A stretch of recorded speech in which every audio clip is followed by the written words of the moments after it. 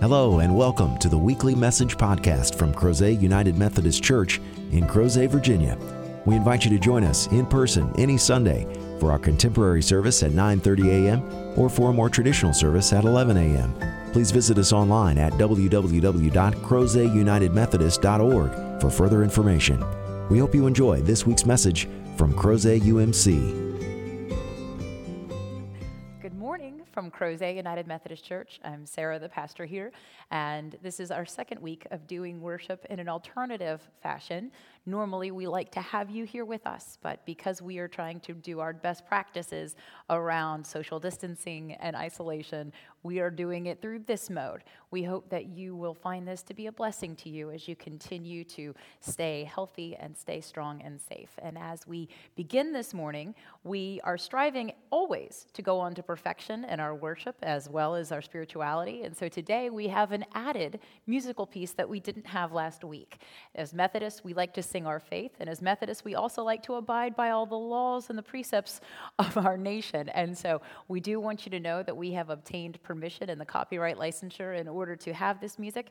We look forward to sharing it with you, and we hope that it blesses you this morning as we get started with our worship.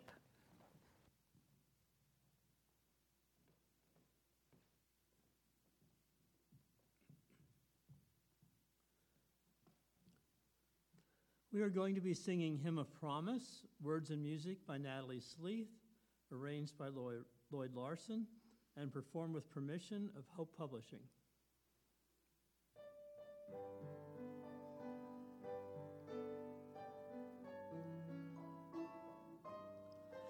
In the bulb there is a flower, in the seed an apple tree, in cocoons a hidden promise, butterflies will soon be free. In the cold and snow of winter there's a spring that waits to be, unrevealed until its season, something God alone can see. There's a song in every silence, seeking word and melody. There's a dawn in every darkness, bringing hope for you and me. From the past will come the future, what it holds a mystery, unrevealed until its season, something God alone can see.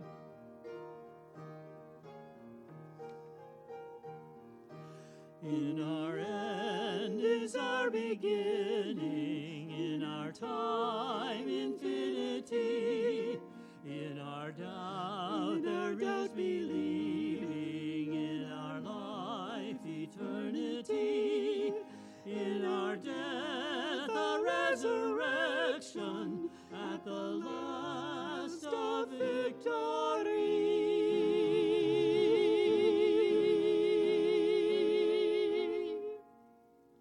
Unrevealed until its season, something God alone can see.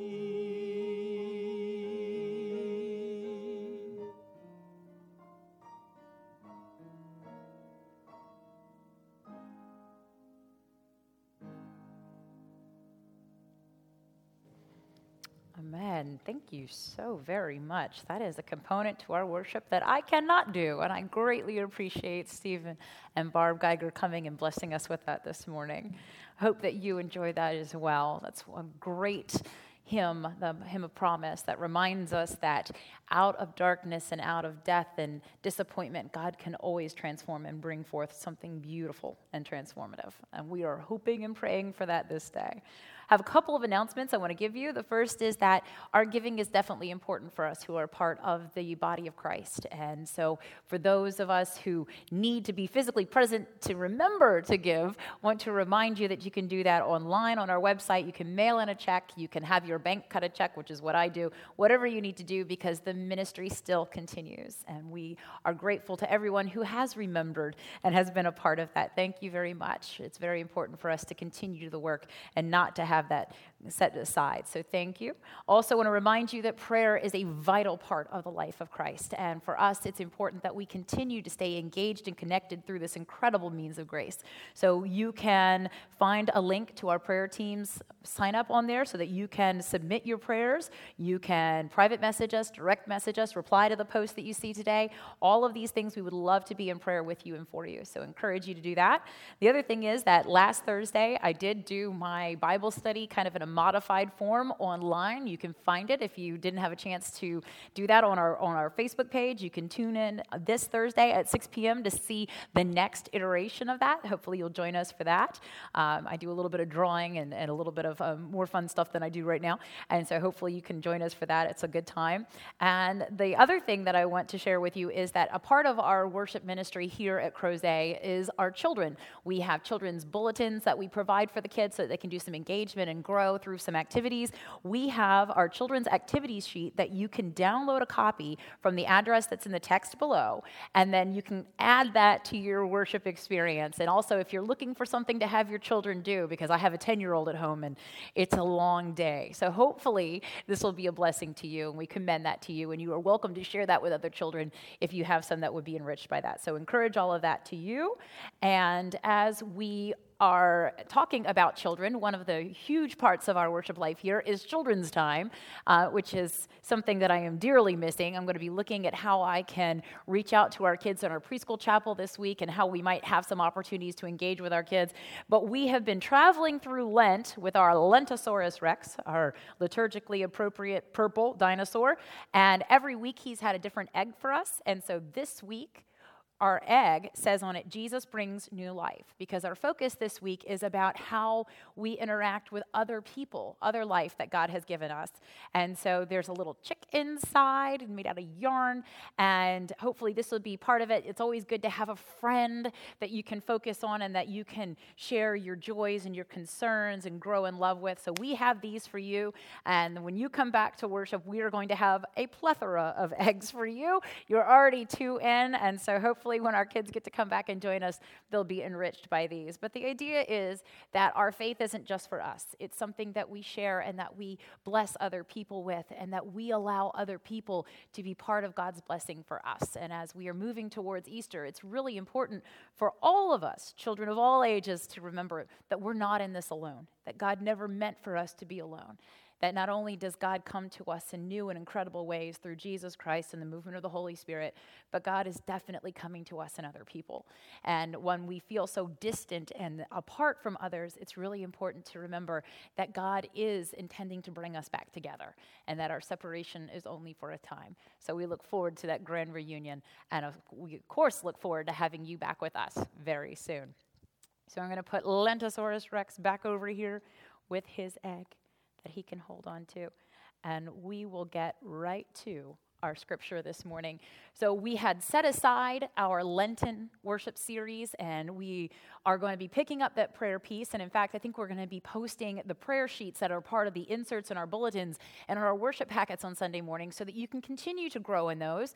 We had started that out, and we don't want to miss our opportunity to deepen our prayer life and our understanding, and so we'll have those available to you later on this week. But we have set that aside, and we are focusing on faith in isolation. What does it mean to be faithful people when we're not gathered together in worship on Sunday morning as we normally have been? Or what does it mean when we find ourselves kind of sequestered in our homes? And for some of us, that's even a room within a place. And as we are struggling with that, it's important to realize that the Bible is not a foreigner to this concept, that the Bible understands that there are times when we find ourselves limited in our contact. And so as we are going through that this morning, I'm going to invite you to hear these words from the letter to Philemon. This is the first letter, verses 10 through 20. I am appealing to you for my child Onesimus, whose father I have become during my imprisonment. Formerly he was useless to you, but now he is indeed useful both to you and to me. I am sending him, that is my own heart, back to you. I wanted to keep him with me so that he might be of service to me in your place during my imprisonment for the gospel. But I preferred to do nothing without your consent, in order that your good deed might be voluntary and not something forced. Perhaps this is the reason he was separated from you for a while, so that you might have him back forever, no longer as a slave, but more than a slave, a beloved brother, especially to me, but how much more to you, both in the flesh and in the Lord. So if you consider me your partner, welcome him as you would welcome me. If he has wronged you in any way or owes you anything, charge that to my account. I, Paul, am writing this with my own hand. I will repay it. I say nothing about your owing me, even your own self. Yes, brother, let me have this benefit from you in the Lord. Refresh my heart in Christ. This is the word of God for the people of God. Thanks be to God. Amen. So you might be familiar with this letter and the servant Onesimus that Paul is talking about. But before we get too deep in that, I want to invite us to take a moment and wherever we are to stop and be in prayer. Will you join me? Almighty God, we hear your word once more. And as we prepare to hear you expressed not only in this ministry of the word, but in the movement of the Holy Spirit, we rejoice that you continually come to us, that you pour out your wisdom and your presence. You remind us that we are not alone nor forsaken, that we are very much beloved and forgiven. May we find new hope and find rejuvenation in this time with you. And we look forward to the time when we will gather once more in your house and worship together. Until then, Almighty God, uphold us and sustain us and empower us to emerge from this time transformed into a people who reveal more gratitude, more hope, and even more faith in you. May it be so, Almighty God. In the name of the Father, Son, and Holy Spirit we pray. Amen. So our scripture this morning is from the Apostle Paul, and he was no stranger to being sequestered and isolated and frankly quarantined, although his was in prison. He was often imprisoned because of his willingness to go out and preach the gospel and plant new church and faith communities. And as he did this, he angered people. It's hard to believe that a church would anger anybody, but it certainly did back then and occasionally still today. And one of the problems for Paul was that he was not going to apologize for his faith. He was not going to apologize for his beloved Jesus Christ, and he was certainly not going to stop doing the work that the Holy Spirit had placed upon his heart. And as he did this, he would come into conflict with local authorities or with people of power and privilege and position who didn't like his message of transformation and inclusivity, who didn't want him to empower people like slaves, like Onesimus. And as he did this, they thought that the best way to stop him was to arrest him and to lock him away. Unfortunately, that's not very effective for Paul, and if anything, it only fueled his faith and gave him more resolve to continue the good work. And while he was imprisoned at one point, he ends up having contact with the slave Onesimus. And there's not a lot to go on in the text about where the connection came from. Clearly, Onesimus is connected to Philemon, the man for which the letter is written. And Paul has a deep relationship with Philemon. He's one of the leaders in the church where Paul had planted. And Onesimus is this connection between them. Now, some think that it's possible that Philemon had sent Onesimus to serve Paul in prison. That was one of the things that could happen. You could receive a slave or a servant to help you do the things that you couldn't do for yourself, to bring you things or to tend to you. The other possibility is that Onesimus fled his slavery and found himself in Paul's service in prison. Either one of these is possible and plausible, and you can certainly do a Google search and find out how a lot of scholars want to debate that. But the real purpose here is to discover that Onesimus is not equal with either Paul or Philemon, who consider themselves much more equal, more egalitarian in their relationship. Onesimus does not have the same social standing, and he is in some ways not even considered to be the same person as the other two. But something has happened in the encounter and the experience that Paul has had in prison with Onesimus. His relationship has been transformed. Onesimus is not just a means to an end. He is a person, a being of sacred worth, beloved child of God. And Paul can no longer look at him as a slave, and Paul can no longer let someone else look at Onesimus as a slave. And so he writes this letter to Philemon and very carefully addresses it, and he hints at the fact that he could, with his power as an apostle in the name of Jesus Christ, command that Philemon set Onesimus free. But instead, he doesn't want to take that tact. And this is really important. He chooses a different posture. As Christians, we have the ability to stand very tall and very firm with great respect and dignity and power and authority by the Holy Spirit, and we could simply command things. But that's not the posture that Jesus Christ took. Instead, more often, we see Jesus kneeling in prayer. We see him sitting on the floor, surrounded by children. We see him in a posture of humility, kneeling on the floor and washing his apostles' feet. Jesus chooses to take a different posture when he speaks to people. And we are invited, not only through the example of our Lord and Savior, but the example of the Apostle Paul, to pay attention to our posture. How are we coming at a situation? This is really important right now because for some of us, this is a really difficult time. I have cleaned my house. I have reorganized my house. I have redecorated my house. I ran out of things to do this week, and it almost affected my mental health to the point that I couldn't figure out what I was supposed to do with myself. And eventually what I had to do was have a come to Jesus talk with God and say, I need you to help me because this is really difficult. And the response that I got back from the Spirit was, you need to change your posture. You need to look at this differently. You're looking at this as if you are imprisoned like Paul, but it's time for you to look at this as if you are being empowered to make a change. And I thought, well, sure, I've made all kinds of change. I've swapped out my winter shoes for my spring shoes because by the time I come back to worship, it's going to be open toe season. I've cleaned my whole house. I've done my spring cleaning. I've done all kinds of new things. I've redecorated. I've put out all the Easter garb and the apparel. But this was not what the Holy Spirit was leading me to. Instead, the Holy Spirit wanted me to see that it's a time to redecorate my heart. It's a time for me to reorient my outlook. And just like Philemon needed to be reminded that there are transformative things going on right now, I too needed to be reminded that God is working and doing different things in me so that God can do different things through me. And our hope and prayer this day is that this is not wasted time. Americans don't like wasted time. We want to be productive. We also want to make sure that everything is going to be fine at the end of the day. And as we are struggling to do this in our homes, some of us are now working from home, some of us find ourselves isolated at home, or some of us find ourselves belovedly, I don't want to say condemned, that's the wrong word, encapsulated with our loved ones for a prolonged period of time. We find that life is changing for us, and we should be changing for life. So as we are moving forward, it's important for us to see that Paul decides that he's not going to look at things the same way. And because Christ has changed who he is changing how he sees and speaks and does. And this is really important because for the Christian, that's not just about, hey, I want to look more Christ-like, I want to sound more Christ-like. I want my faith, my understanding of who Jesus Christ is, to change how other people are seen and heard, respected, and loved. And so he reaches out to Philemon and he says, you need to stop looking at Onesimus as a slave.